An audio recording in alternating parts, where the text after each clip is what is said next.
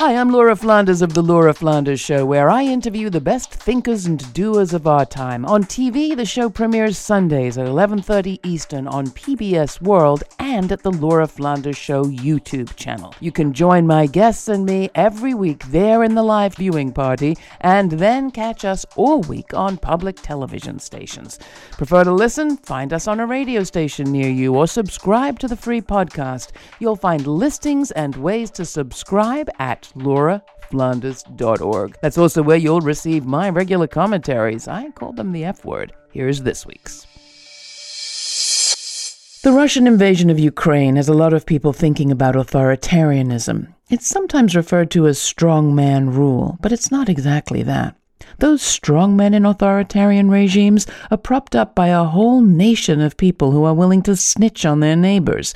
In Russia, egged on by Vladimir Putin, schoolchildren, teachers, and storekeepers right now are getting arrested, denounced by fellow schoolchildren, teachers, and shopkeepers. It's reported as horrifying when it's happening in Russia, but just how different, really, is Texas today?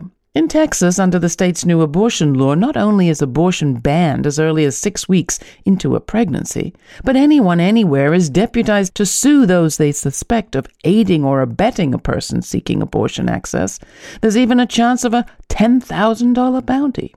It's not just abortion either. In a letter to the state's Department of Family and Protective Services, Governor Greg Abbott called for the parents of trans kids receiving gender-affirming care to be investigated and mandated doctors, nurses, and teachers to report on those parents or face criminal penalties, legally obligating people to snitch.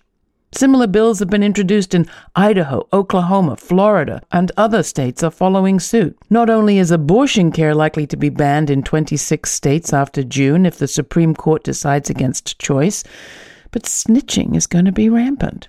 What's the opposite of authoritarianism and a culture of control? Democracy and dissent. A majority of Texans, when polled, support keeping abortion safe and legal. State court judges who are elected, not appointed, have refused to investigate the parents of trans kids.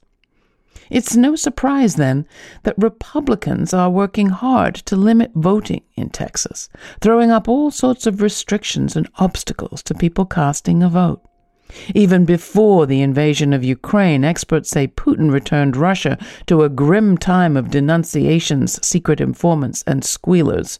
We can hope the invasion pushes Putin's regime past its breaking point, but we are no stranger to red scares and denunciations right here. Do we really want to go back to the darkest part of the 20th century? A nation of voters or a nation of snitchers? Where would you rather live? You can watch my conversation on the fight back that's happening in Texas on PBS stations all across the U.S. and on YouTube.